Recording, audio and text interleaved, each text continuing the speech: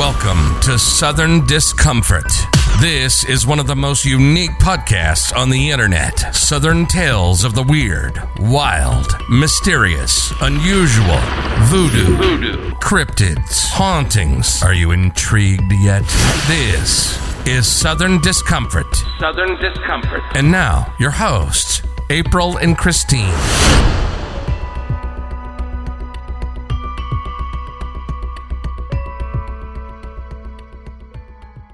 Hey everybody, welcome back. We're back. I'm April. And this is Christine. And if you're listening to us for the first time, then welcome. If you are returning, then welcome back. Thank you so much. Thank you guys for listening to us. Yeah, so what is our drink du jour? Tonight we have a beer called Florida Man. It is a double India Pale Ale, and it's from Cigar City Brewing. Brewing. There we go. How do you spell that? Brewing. Yes. Yes. Make the person who can't pronounce that word say that word. That's okay. We'll get through it. You think that we would learn by now? Yeah, we think that maybe you could say that, but that's okay. Maybe the more I say it, I'll learn it. So, and I'm just gonna go off what they describe it because this one's really good. It's a fairly muted aroma with orange, peach, grapefruit peel, light diesel, scary hint of white grape, and so. It also has a bready honey vanilla sweetness. It merges into smooth bitterness, orange mango hops, grassy, spicy undertones, and low alcoholic warmth. So it has a light, sweet, fruity finish. It's really good. It's cool. Blue can. So Florida Man may have given it away. Yeah, even though it's not man, but that's okay. Right. Well, part of it is Florida Man. At any rate, that should give you a clue. But before we get into it, just want to remind everybody to follow us on our socials. You can find us Twitter, So Disco PC, Instagram, Southern Discomfort PC, Facebook, Southern Discomfort Podcast, and YouTube, Southern Discomfort Podcast. Be sure to like, subscribe, and hit the bell. Also, you can email us at southerndiscomfortpodcast@gmail.com and find us on Podbean, Southern Discomfort @podbean.com, or actually wherever you listen to your podcast. And definitely, if you like what you hear, leave us a review. Even if you don't like it, still leave us a review. We can neither improve nor grow if we don't know what you guys like and don't like. But I just want to add a real quick side note, and it would be helpful if it was something we could work with, something with constructive criticism, not. You suck. We hate your voices because you're from the South. We can't do anything about that. Nothing we can do about that. Anyway. Give us something we can work with.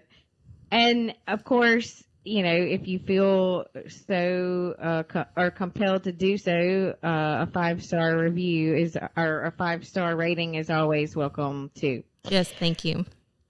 But I'm excited about every episode that we do, but I'm a little more excited about this one simply because it's a listener suggestion, and it comes from someone who is actually from Florida and the area that we're going to be talking about tonight, which is St. Augustine. She's lived in New Orleans all of her adult life, but grew up in St. Augustine and knew about this and suggested that we do it, which I'm glad she did because holy whoa. Yeah, this is crazy. This is a good one. And, good story, I guess you could say, not good. And what happens, which you'll find out. But St. Augustine is amazing. So pretty. It has a lot of Spanish influence. It reminds me of New Orleans. Well, and to be perfectly honest, I've never been there. Of course, we just got back from a trip to Jacksonville and didn't make it down there, but I've seen a lot of pictures, so I can imagine what you're describing. But so St. Augustine is the oldest continually inhabited European established settlement in the United States, founded in 1565, which is cool because it's, that means that it predates Roanoke, Jamestown, the Mayflower, right? Plymouth Rock, and all that. So this is way before all that. Well, they didn't take hold. I think that's the main thing too. Not only it took hold, but it's still there, thriving, wonderful. Yeah, absolutely. And so it's situated in St. Johns County in northeastern Florida, about 40 miles southeast of Jacksonville, on a peninsula between two saltwater rivers, the San Sebastian to the west and the Matanzas to the east. And on the mainland west of San Sebastian, just inland from the Atlantic coast on the Intracoastal Waterway. And if you're like me, I'll just go ahead and admit to this. You think that Ponce de Leon is responsible for any and all settlements in Florida. Well, right. that's not the case. No, me as well. Okay. I was just going to go ahead and admit that. But this guy's name was Pedro Menendez de Aviles, and I'm sure that I butchered that, so apologies in advance. You did better than I gave it my best shot, right? Yeah. That's all you can do. He landed near where the Bridge of Lions, which is what I've seen from pictures online and been told, it spans the Matanzas Bay, and it's just an absolute, I guess, sight to see. It's literally got the lions flanking each side of the bridge. And it's funny because when our listener said, was talking about we should cover this story, and we were having just an off the cuff conversation, I was about, and the bridge with the lions, and she's like, Bridge of Lions, literally. And I was like, yeah, okay. Yeah, that one. Anyway, that's what I'm talking about. But anyway, so, it's a classic Spanish conquistador tale of how I guess, can't say his last name, but Pedro comes over, and he and his army massacre the French colony that was already existing in the area. It was called Fort Caroline, and they killed everyone in the settlement, and there were bodies left hanging in the trees in the aftermath, and there were inscriptions on the trees that said, quote, not as Frenchmen, but as heretics. Whew. So, as you can imagine, that was quite a grisly scene. Yeah, absolutely. Ew. Yeah. And so that, coupled with the fact that Matanzas Bay and River is Spanish for slaughter. So those two things are very foreboding, and I guess maybe even, some might say foreshadowing, but definitely foreboding. Right. So St. Augustine was the original capital of Florida, and they actually, I found this to be super cool, it's where the first recorded St. Patrick's Day celebration in the United States occurred, which I guess makes sense if it's the oldest city in the nation. Right. You know that St. Augustine is the patron saint of brewers. There's that word again. We did that just to make you miserable. Right. Brewers and printers. So also, while I've got you interrupted, so this just to kind of draw it to where we are, I don't know that a lot of people know this, but the whole Spanish, when Florida was under Spanish rule, the panhandle coming out from Florida extended all the way into Louisiana. Like it went all the way across through Alabama, the coasts of Alabama, Mississippi, and then that's where we are. Just north of where we are now is called the Felicianas because of that, because it was all owned by Spain, that little strip, and then Florida. No, that's cool. I want to say that I knew that but didn't remember it, so I'm glad that you brought that up. Yeah. Just to tie it back. So I like what you did there. So it is also they have an annual celebration. September 8th is their founding day. So even to this day, they have big celebrations on that day. And apparently it's like a super big deal. In 1963, during the Civil Rights Movement, it's where 4 teenagers sat at a whites-only lunch counter and tried to order a hamburger.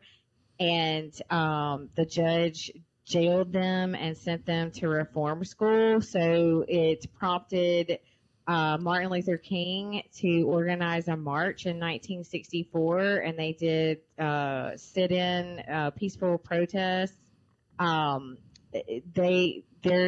believe the KKK came to their where they were when they were protesting, and Martin Luther King was actually arrested, and he spent at least a day in jail there. Yes, he did. So, he called it the most lawless place in America. Yeah, St. Augustine. Which I didn't know that prior to doing research on this. So, and our listener didn't know that either. So, found that to be super interesting too. So, actually, what we're going to talk about happened in 1974, and this was, of course, very soon after the Civil Rights Movement, and during the second wave of feminism. And her name is Athalia Ponsell Lindsley. Her maiden name was actually Fetter, but she changed it. And we'll get into that in just a bit about why that was. But she was actually officially born in Cuba in 1917, and they think that. Okay, so let me walk that back. So it's documented that she was born in Cuba, but they think it's possible. Her mother's from Cuba. They think it's possible that her mother may have flown to the U.S. to give birth to her in Ohio, but it's kind of one of those unknowns. That's what is said, that she would have had to have flown back to have her if she was born in Ohio. Right. Because they were in Isle of Pines. Yes, exactly. So then she had a sister who was born in Cuba 2 years after her. Her name was Geraldine. So Margarita was her mom, and she met Athalia's father in the U.S. in Florida on vacation. Then Athalia and her sister lived in Cuba until Athalia was 9. And then the anti-American sentiment set in, and her father, his name was Charles, he was convicted of sedition, but he was pardoned and released. But as a stipulation of his pardon, they had to leave Cuba. Yeah, I didn't even know that there was an area of Cuba even, I know, that was owned by America. And wealthy Americans live there. Yeah, so that's the thing. Her father is very wealthy. So when they left Cuba, they actually moved to a mansion in the high-end area of Jacksonville, and that's where she and her sister grew up. Yeah. But she did actually get married at age 18, but she divorced soon after. And then she and her sister Geraldine decided to move to New York City. And that's when they both changed their last name from Fetter to Ponzel because they wanted it to be more appealing to the modeling and acting and performing arts circuits. Her stage name. Yeah. I'm not even sure why Federer wouldn't. I don't really understand that whole thing, but that's a story. That's a conversation for another time. But anyway, that's why they changed it. Yeah. But she was very tall, thin, beautiful. She appeared on the social pages of New York, and she was really into like the bohemian lifestyle. She appeared in a couple of commercials. I think it was like for toothpaste and shampoo, and she even was in Life magazine. She was a chorus girl in an off-Broadway musical, and she had a regular spot on a game show called Winner Takes All. Yeah, that was a long-running game show too. I tried to. See, and I'm not even familiar with it. Are you? No, I'm not, but I tried to look it up, and I'm sure it doesn't go all the way back to it would have been the 50s, but you can find some going back to the 60s and some videos on there. You might can find it. Who am I? I just didn't do a whole lot of digging, so. Well, so that is notable, of course, but I think probably the most notable thing about her early adult life is the fact that she dated Joe Kennedy Jr. Right. And sadly, he died in World War II overseas. So they obviously did not have a chance to see where that relationship may have gone. Yeah, that's a good point because her life would have been so completely different. Might have ended the same, but it would have been different. Right. Well, but so, the thing of it is by all accounts, they were so super in love, and like, but she was known to have dated around. Like, there were other guys that she dated that were, I guess, well known in New York City. But of course, obviously, he was well known for, in the politic realm. But at any rate, sadly, that ended tragically. But by the time she turned 30, the modeling jobs had dried up. So she had reached, I guess, the end of her shelf life. Yeah, she'd aged out of those types of jobs. So she ultimately decided to move back to Jacksonville for obvious reasons, to be close to her mother. But when she moved back to Jacksonville, she did marry and divorce again. And her sister, by that time, Geraldine, had married and had a family and moved to Hawaii with her husband. So it was just her, and her mother started to become ill, and she would actually become her mother's caregiver for the rest of her life.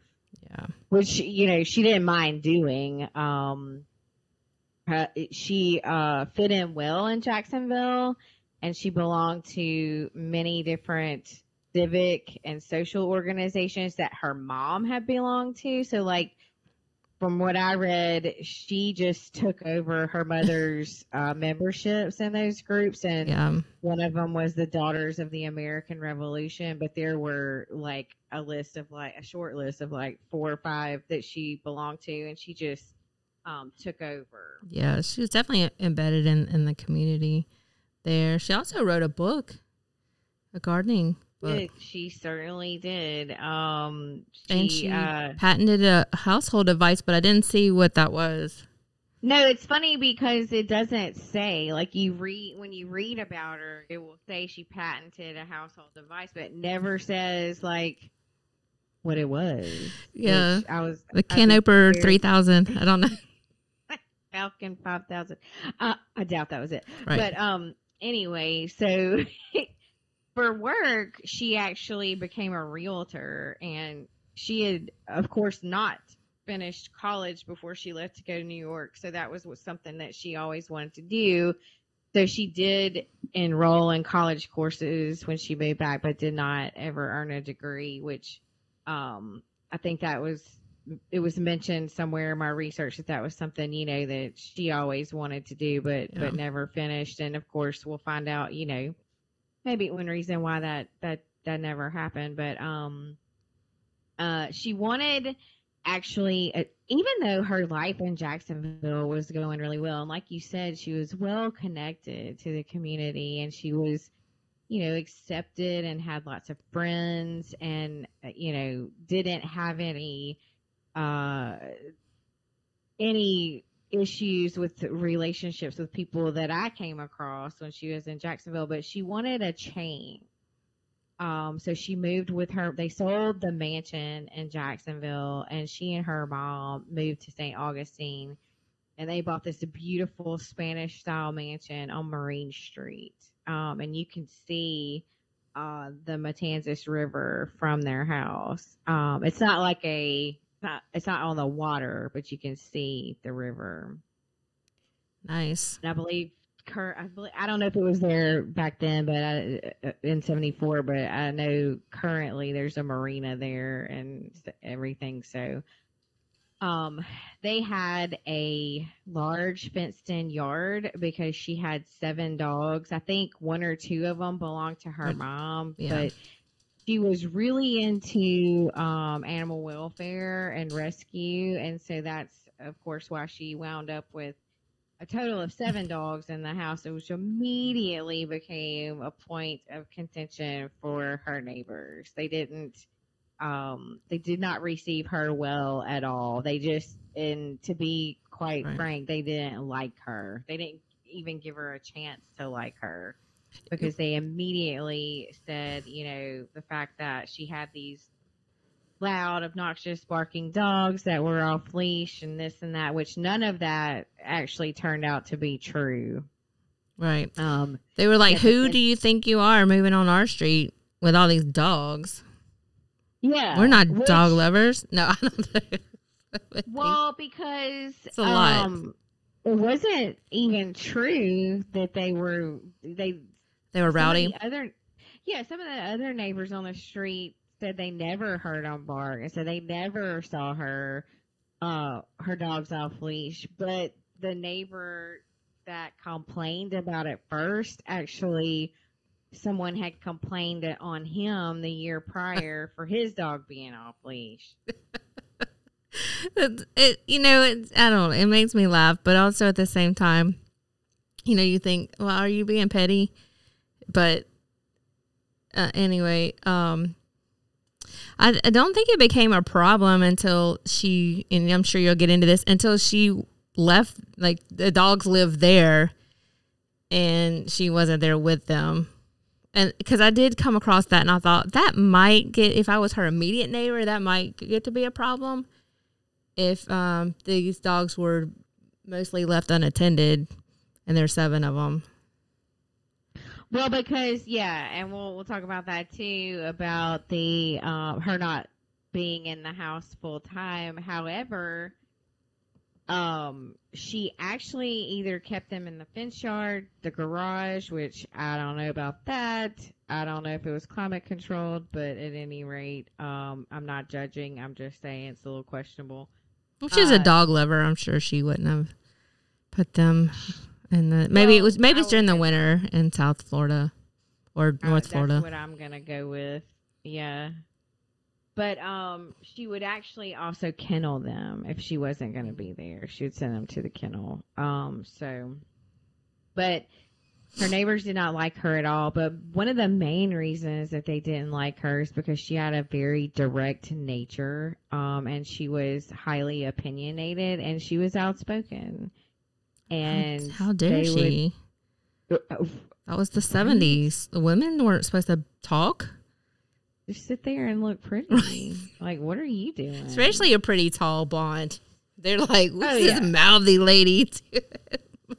Super intimidating. Can we talk about that? So she was called names like a shrew, a washed up has been, feisty, Haters. hating on her because she's feisty. And look, one of the things that they said about her to insult her was that she was outspoken. What? Whoa. Okay.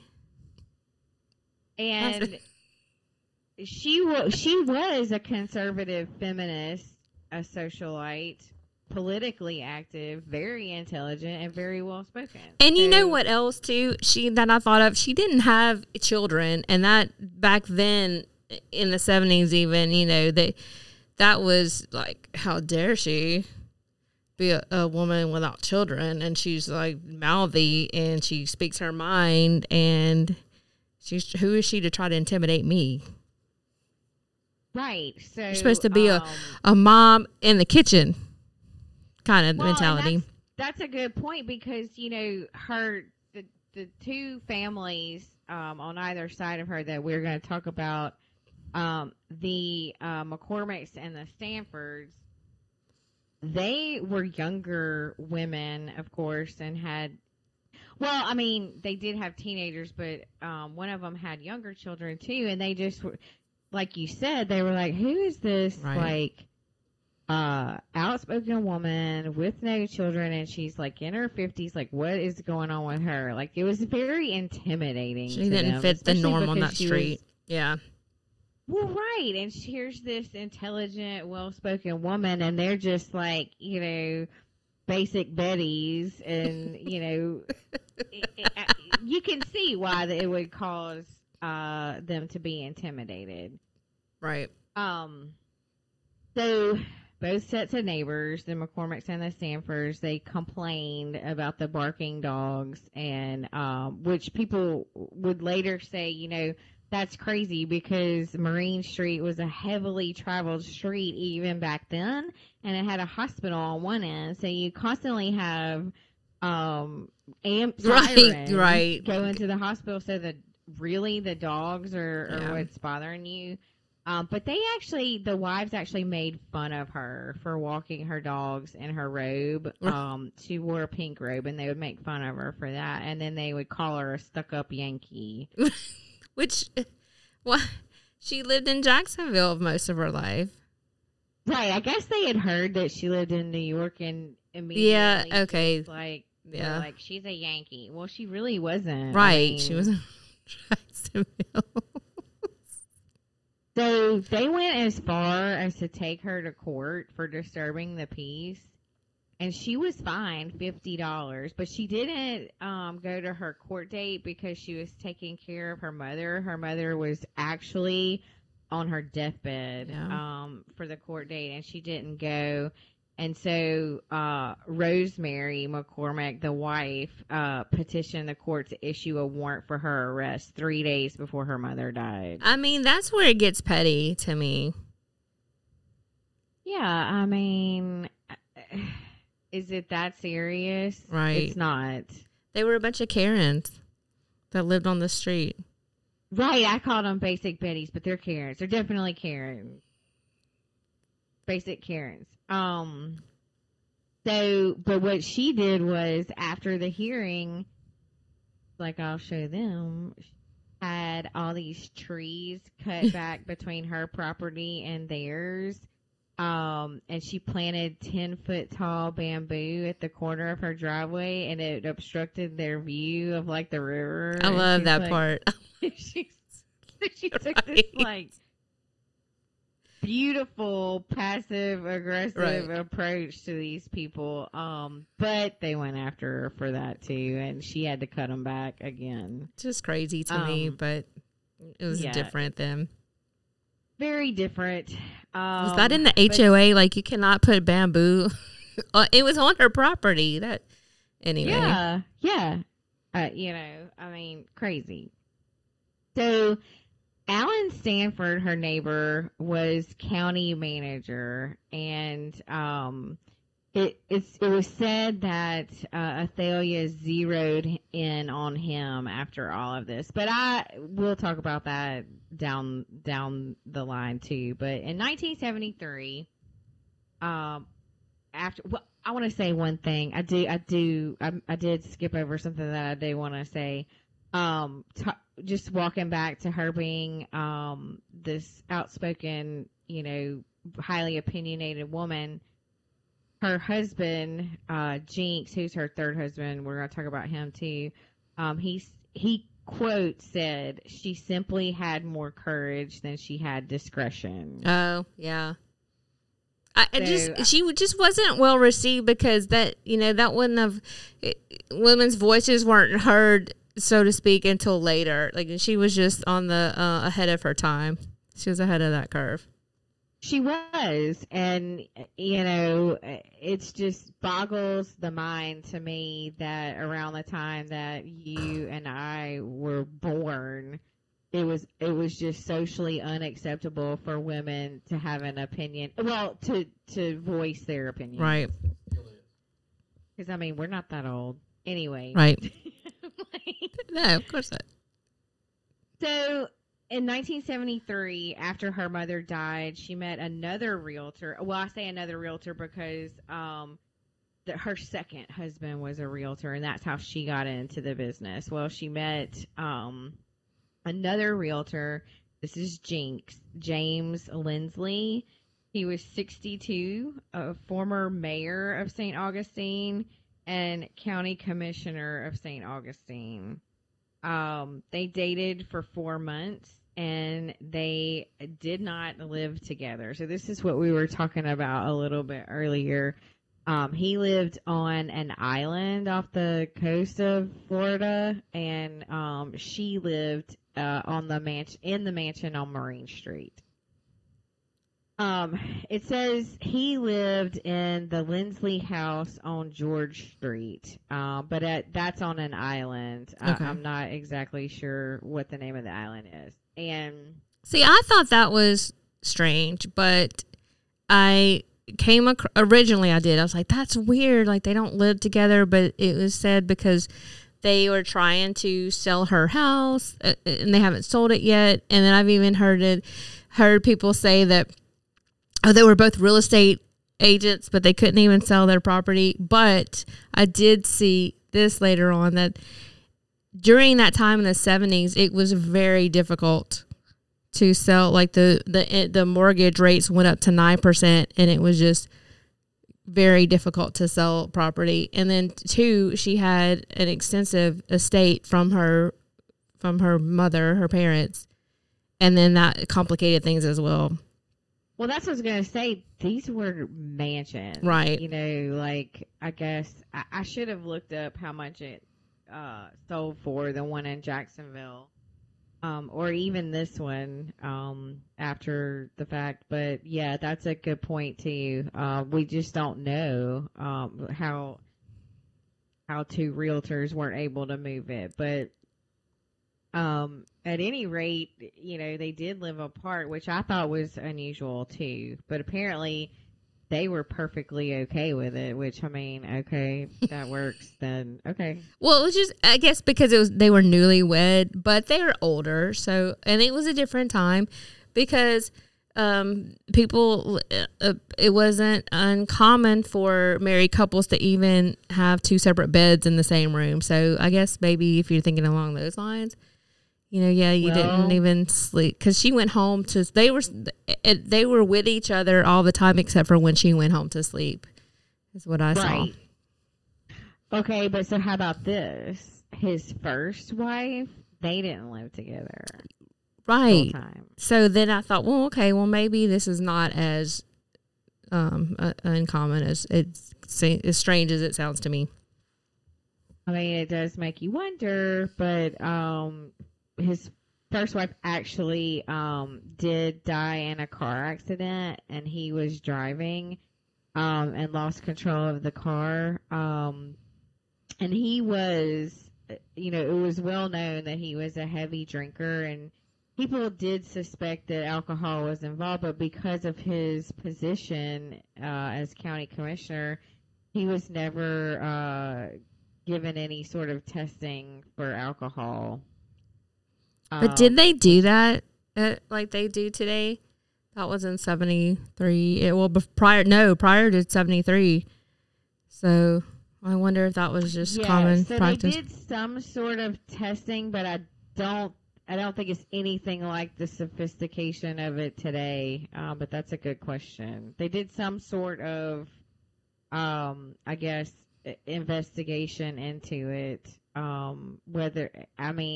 don't know if it was a blood test or, obviously it couldn't have been like breathalyzer or anything like that. Right. I don't know when field sobriety was just, developed or anything like that either. But at any rate, they never looked any further into it. So it was kind of like, essentially it was kind of like swept under the rug. And she passed away. They actually had a son, and he died in a motorcycle accident. Is that why he was called Jinx? That's a good question. I'm not sure.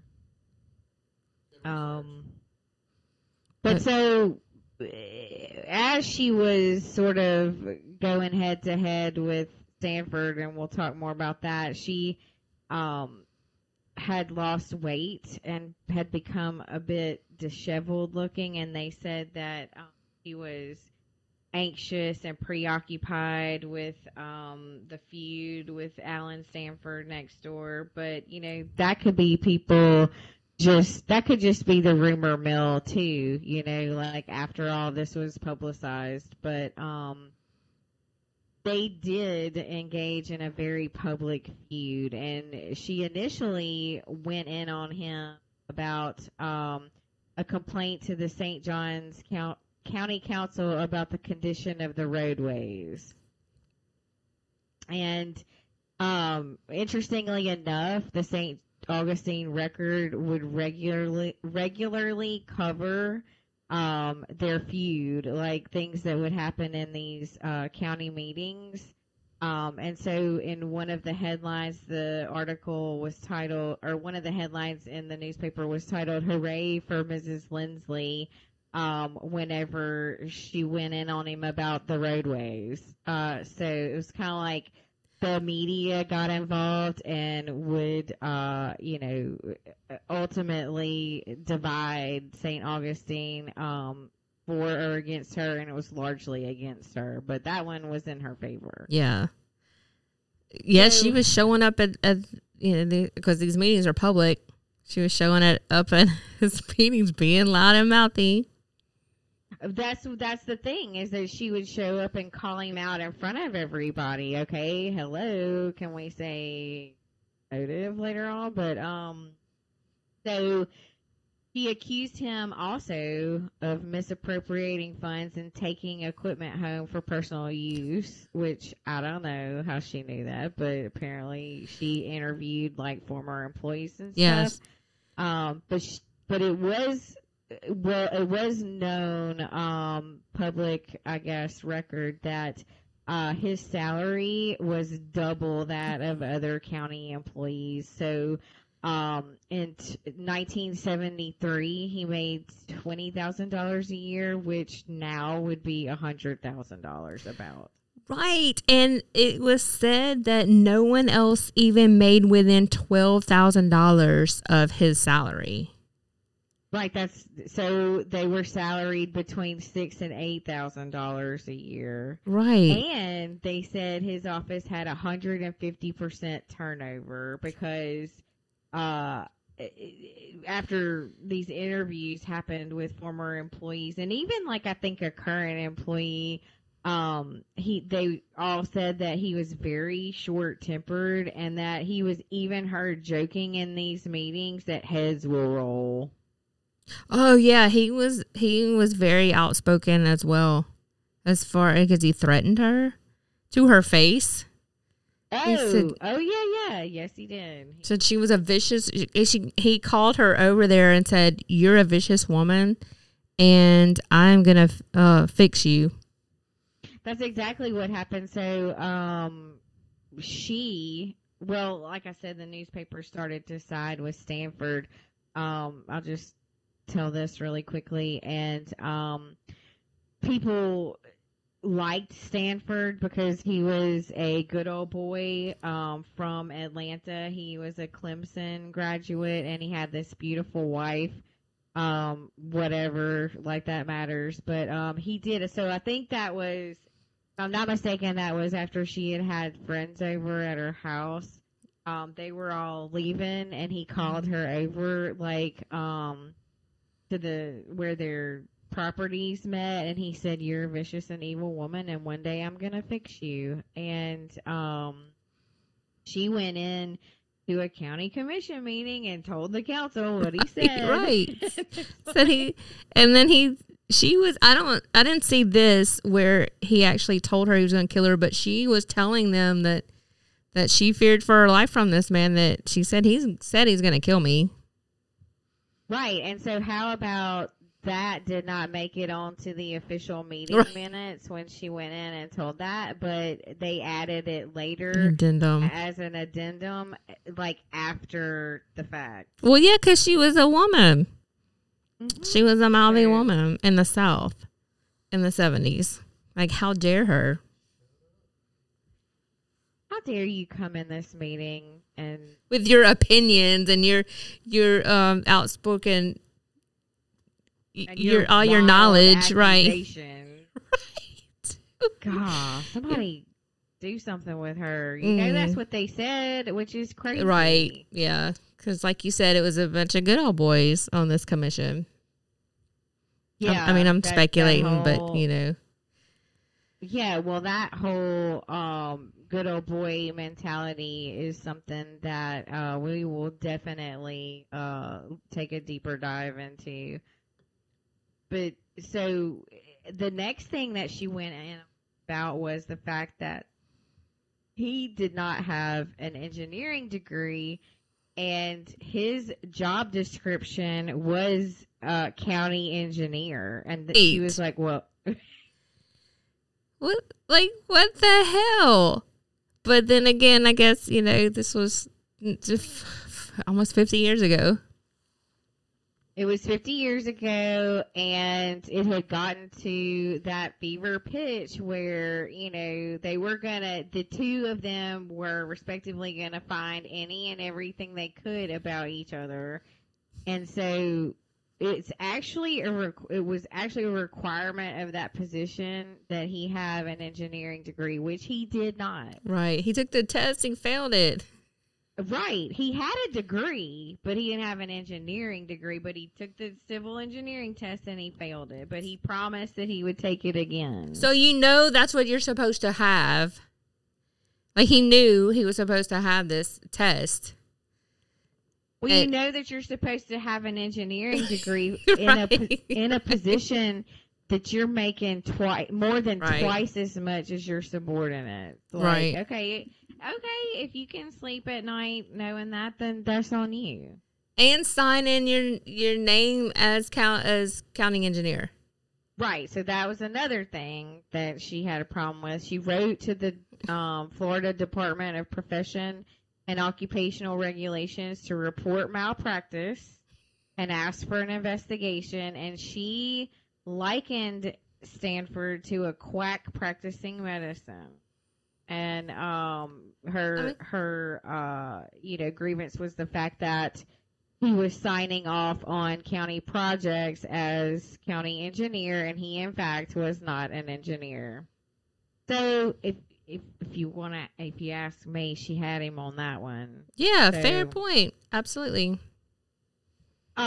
She did receive a reply from the executive director stating that that Stanford said that he was going to retake the exam, which he never did.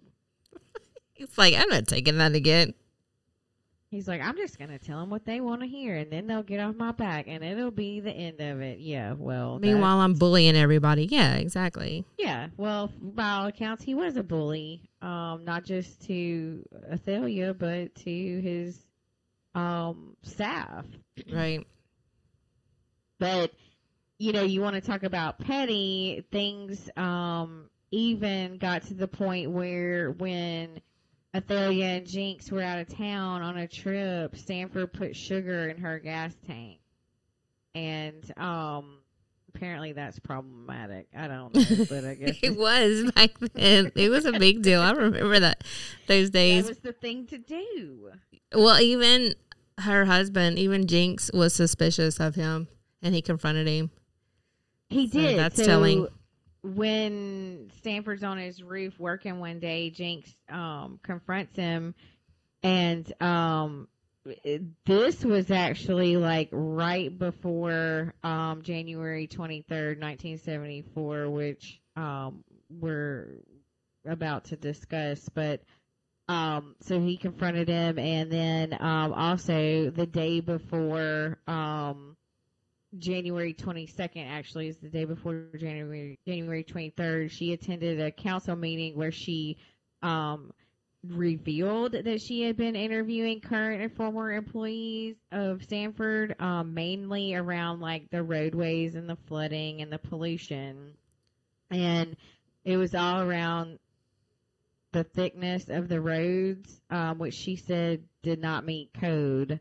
And that was part of the problem because he was signing off on these projects saying that they met code. Well, you're not even an engineer, so how would you know is what she's saying. And on January 23rd, 1974, investigators from the Florida State Board made a surprise visit to Alan Stanford's office to investigate his credentials.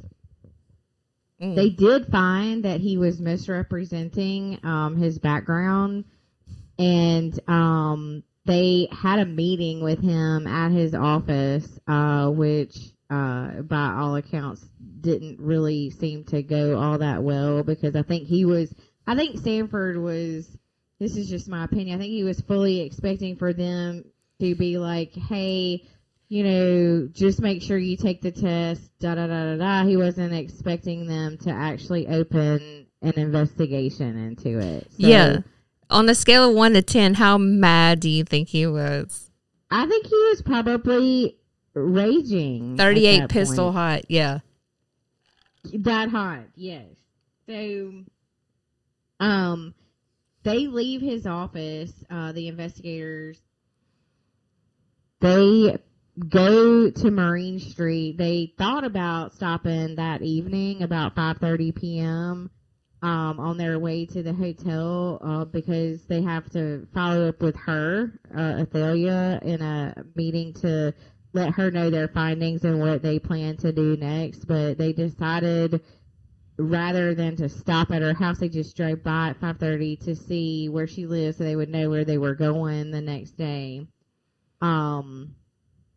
And they later testified that the street was very quiet and that they did not see Athalia nor her neighbors at 5:30 when they drove down the street, which is going to be important for reasons you're about to find out. But on this day, Athalia and Jinx spent the day together shopping in Jacksonville. This was still on the 23rd. And this was not unusual because they would take a day during the week where he would take off at lunchtime and they would spend the afternoon together. And this particular day was the Chinese New Year, and Athalia wanted to have a customary Chinese dinner, and the grocery stores in St. Augustine did not have certain ingredients that she needed to prepare the food for their dinner. So that's why they had gone down there. And they also, I think, went dress shopping, something like that. Well, on this evening of the 23rd, Athalia they had returned from Jacksonville, and he had dropped her off at her house, or either she left his house and they were going to meet back up later for dinner, but she was going to take care of the dogs and she was going to get things in order. And that evening she actually was found hacked to death on her front steps. She had been slashed 9 times with a machete and practically decapitated in broad daylight. that's crazy. That's a crazy sight for anybody who to see. Yeah, they said there was one piece of sinew holding her head onto her body. So essentially that means tissue, like skin tissue, right? Yes. Sinew, okay. Well, connective tissue. Okay, so for all intents and purposes, she was beheaded. I mean, yes. Like, yes. So, eyewitnesses had actually, okay, so I've got it now. They were at his office after their outing to Jacksonville. And at 5:35 p.m., now, again, this is 5 minutes after the investigators drove down her street. She is seen leaving Jinx's office, and she was going home to check on her dogs, and he was actually going to run a couple of other errands before they got together for dinner later that night, and was seen by eyewitnesses too. So it's 6:05, which is let's see. So it happened somewhere between 5:35 and 6:08 or 6:10 p.m. But he was seen at 6:05 by his neighbor,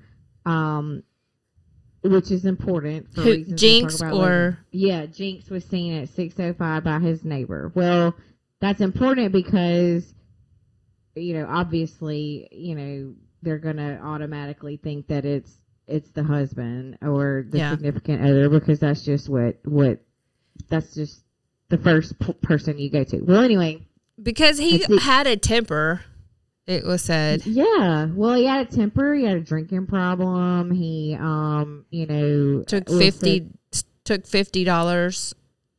Yes, he did. She had given him on one occasion. She told her sister Geraldine that she had given him a $50 check to go to the bank to deposit for her, and she found out later that he, in fact, did not deposit it, but he cashed it and he kept the money, and he never told her that that's what he did. Yeah. So he had a tendency to be untrustworthy too. Right, because she told her sister, which, that's what sisters do. He's a liar and a leech. Yeah, like, this guy is not good for you. Like, but does that make him a murderer? Right. Probably, we don't know. Right. Not probably, it does. Probably not. I don't know. Right. We don't know. So at 6:08 p.m., Locke McCormick, who is the college-age son of the other neighbors, Stanford's on one side, McCormick's on the other of Athalia. Locke McCormick, he's 18 years old, home from college.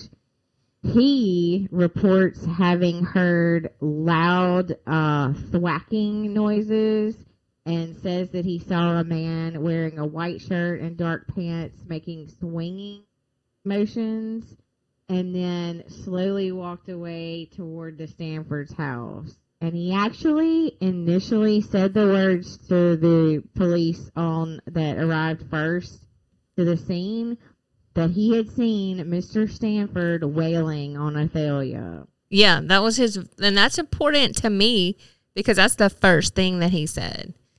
Like, that's his initial thoughts, before anyone talked to him, before anything else. Like, that was initially what he first said. That's the first thing he said, which, unfortunately, he later recanted it, but that is the first thing he said to police. That's a fact. So, right. He also said that she was sprawled out on the front steps, and her dress was hiked up, and her broken pearls were all over the place, and there was blood everywhere, and it was going up the walls. And like you said, her head was attached by only a thin layer of skin, and there was blood pooling at the bottom of the steps, and that she had visible defensive wounds on her arms. And she had severed fingers too. Because initially they thought she had fallen out of a window. What? Yeah, because when they saw this sight in broad daylight, this is my thinking, my line of thinking. But when they saw this site, she's all bloody and just out there, they thought she had fallen out of a window. I guess that's where they thought all this blood was. But once they walked up to and saw the scene, they realized that she had been like basically decapitated. But she also had a little bird that she was nursing back to health. Yes, and she would take it on little walks. And she had taken this bird on a walk before this happened. And they found that's really depressing. They found, it was like all I think he had a broken leg, but anyway, either way, she was nursing this little bird, and that was one thing that the police stated later was that there was no signs of robbery, nothing was stolen, nothing was taken, but the cage that this bird was stayed in was all smashed up. So that to me is indicative of rage. It's like, oh, you love this bird? Well, I'm going to destroy this. And then they found feathers by her body, and then they found the bird later.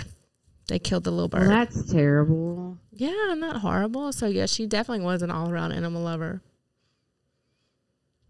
And then the blood trail, well, I mean, I'm sure you'll get into the crime scene, but the blood trail led to Stanford's house.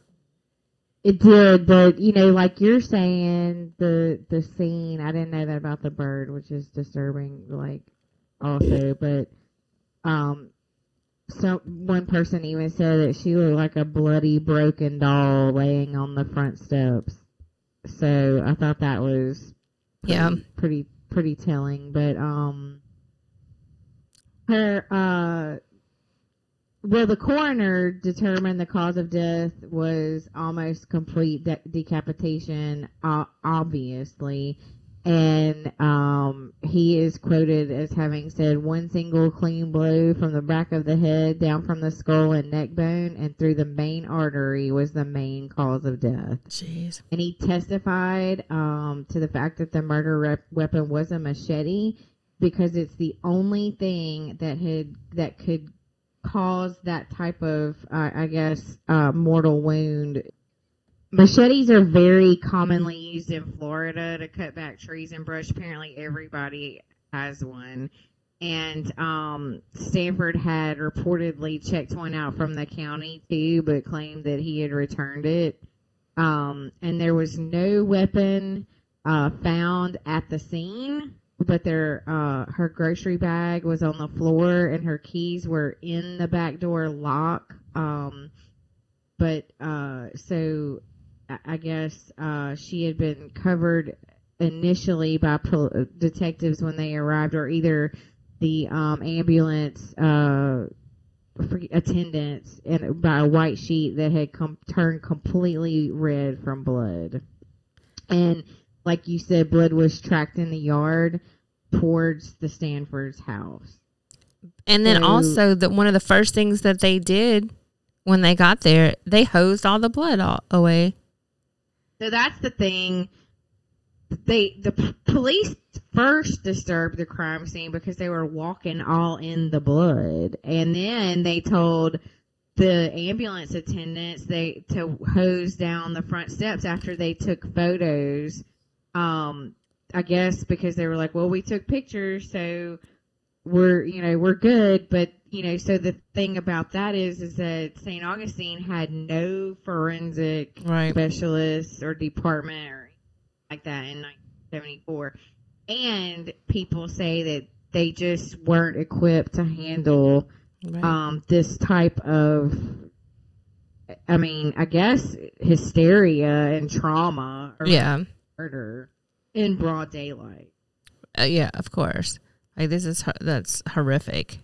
On Marine Street, that was like one of the biggest things about it. In fact, one of the books is called Bloody Sunset in St. Augustine. So, and that's why. So what do you know? Old Stanford pulls into his driveway, and is told by police that she was murdered. And the first question he asks is, quote, "Was she shot or was she cut?" This guy. Okay, can we just acknowledge that for a minute? Right. So he claimed, of course, police had questions, and he claimed that he came home after work from the meeting that wrapped at 5:30 with the investigators, changed his clothes, downed a drink, and went back to his office.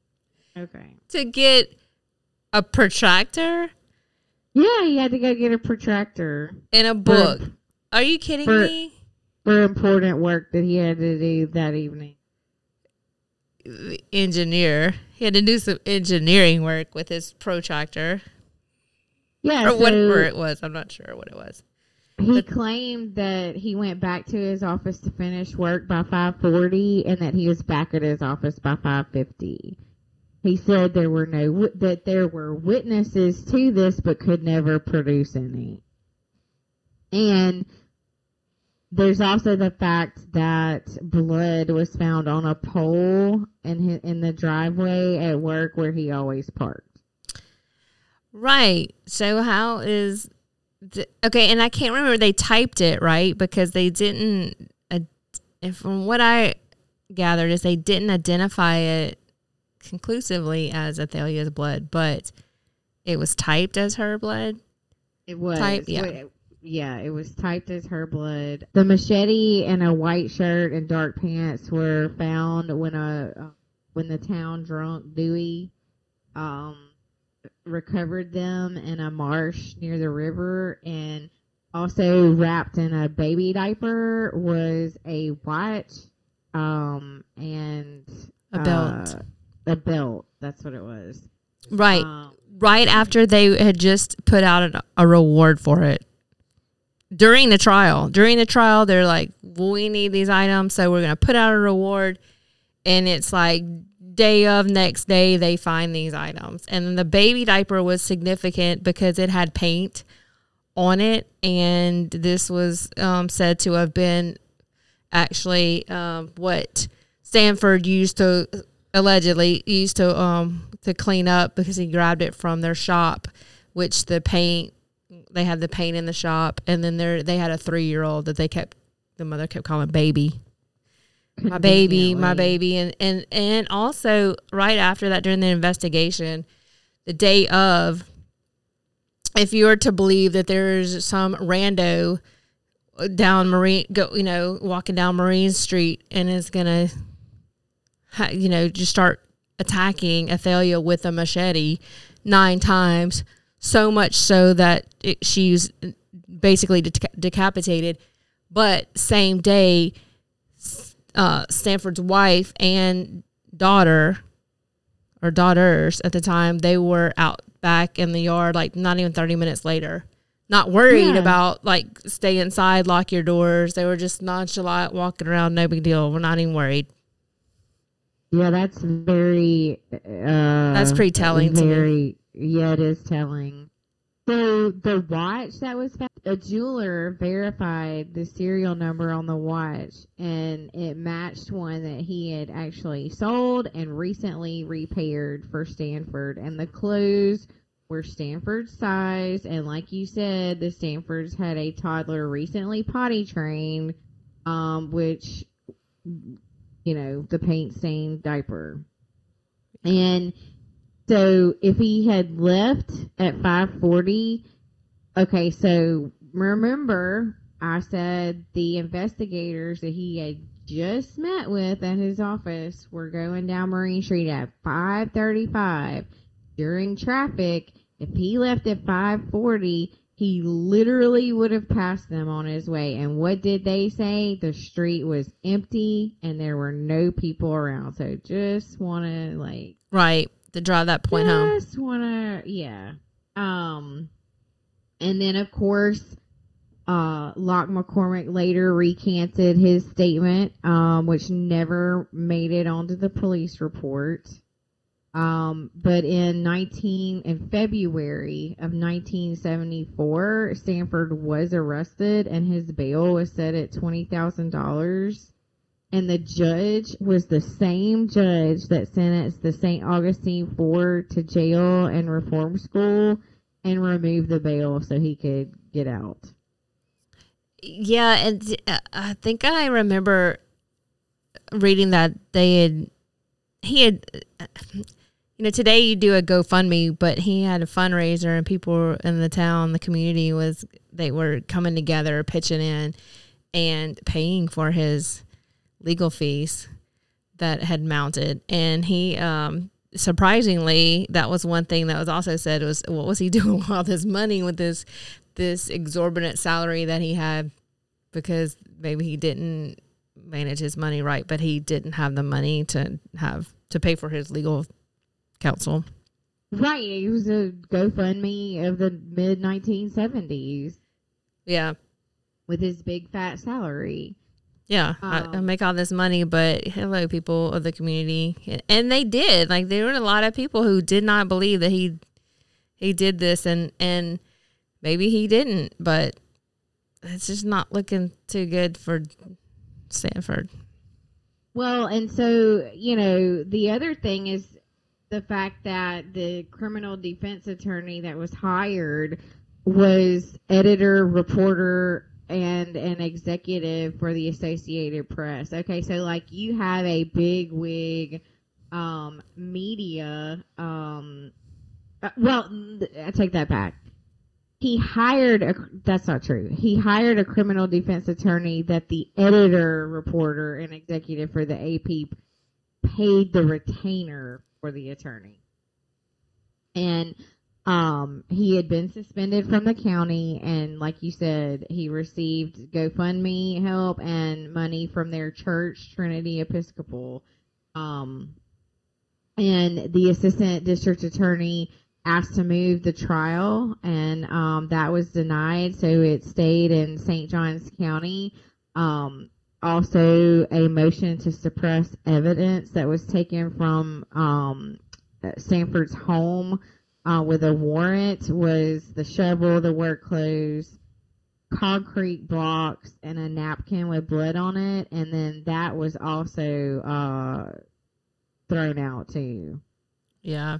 I can't help but wonder if, because maybe they thought that this was a good riddance. Some people in the community, because she was a outspoken woman of the day, and maybe that's why a lot of these decisions were made.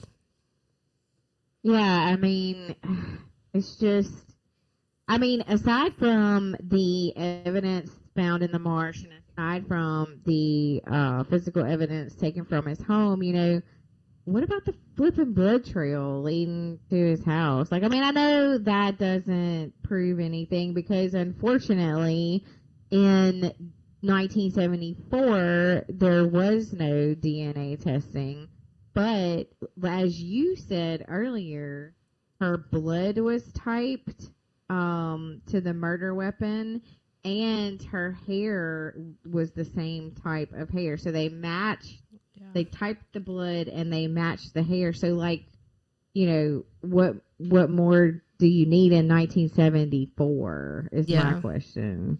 Right, because at first I thought, well, maybe this would be a good opportunity for a husband who was, because they did have, by some accounts, they had a rocky marriage even in the beginning, and he was said to have a temper, and then she did say these things about he was a liar and a leech. So maybe if he maybe her husband Jinx thought this is an opportunity, because everyone in the community, certainly on the street, knows that she has beef with her neighbor Stanford. So at first I was thinking this is an opportunity, and maybe he just, as a red herring, led the blood trail. It could have been Jinx, and he led the blood trail to Stanford, but you said he alibied out, so that was pretty strong and solid.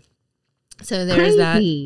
And also, we said his name was Jinx, but if this is the case, like, he's very, very unlucky, because that means that's 3 people that he's had been very close to in his life. Relationships, yeah. That died. Well, not with his son, but right. Close relationships. Well, no, it's true. And what's really extremely unfortunate is that he did alibi out, and Alan Stanford was the only real suspect, and he was acquitted of her murder. So, Yeah. In the end, it was a small town with that good old boy mentality, and she was characterized as a hysterical, defiant, antagonistic woman. And Right. Unfortunately, that was the end of it. And he did end up, I believe, I'll have to go back and look, but he did end up, Sanford did end up moving away from St. Augustine, I believe, to one of the Carolinas or Virginia. I'm not sure. I'll have to look back into that. But we do fully plan to do a bonus episode, and we're going to deep dive into a lot of these different things that we've sort of touched on as far as culpability, and definitely hope you guys will join us for that too. Yeah, looking forward to it. Thank you guys for listening. Yeah, thank you guys, and definitely there will be more to come. Yeah, and remember to keep one eye open, because you never know what you might see. You've been listening to Southern Discomfort with April and Christine. As you can tell, this is one of the most unique podcasts on the internet. So we want you to be able to reach out to us. Send emails to southerndiscomfortpodcast@gmail.com. On Facebook at Southern Discomfort Podcast. And on Instagram at Southern Discomfort PC. And for shows, visit southerndiscomfort.podbean.com. And this podcast can be found anywhere you get your podcasts. Till next time, keep one eye open, because you never know what you might see. This is Southern Discomfort, signing off.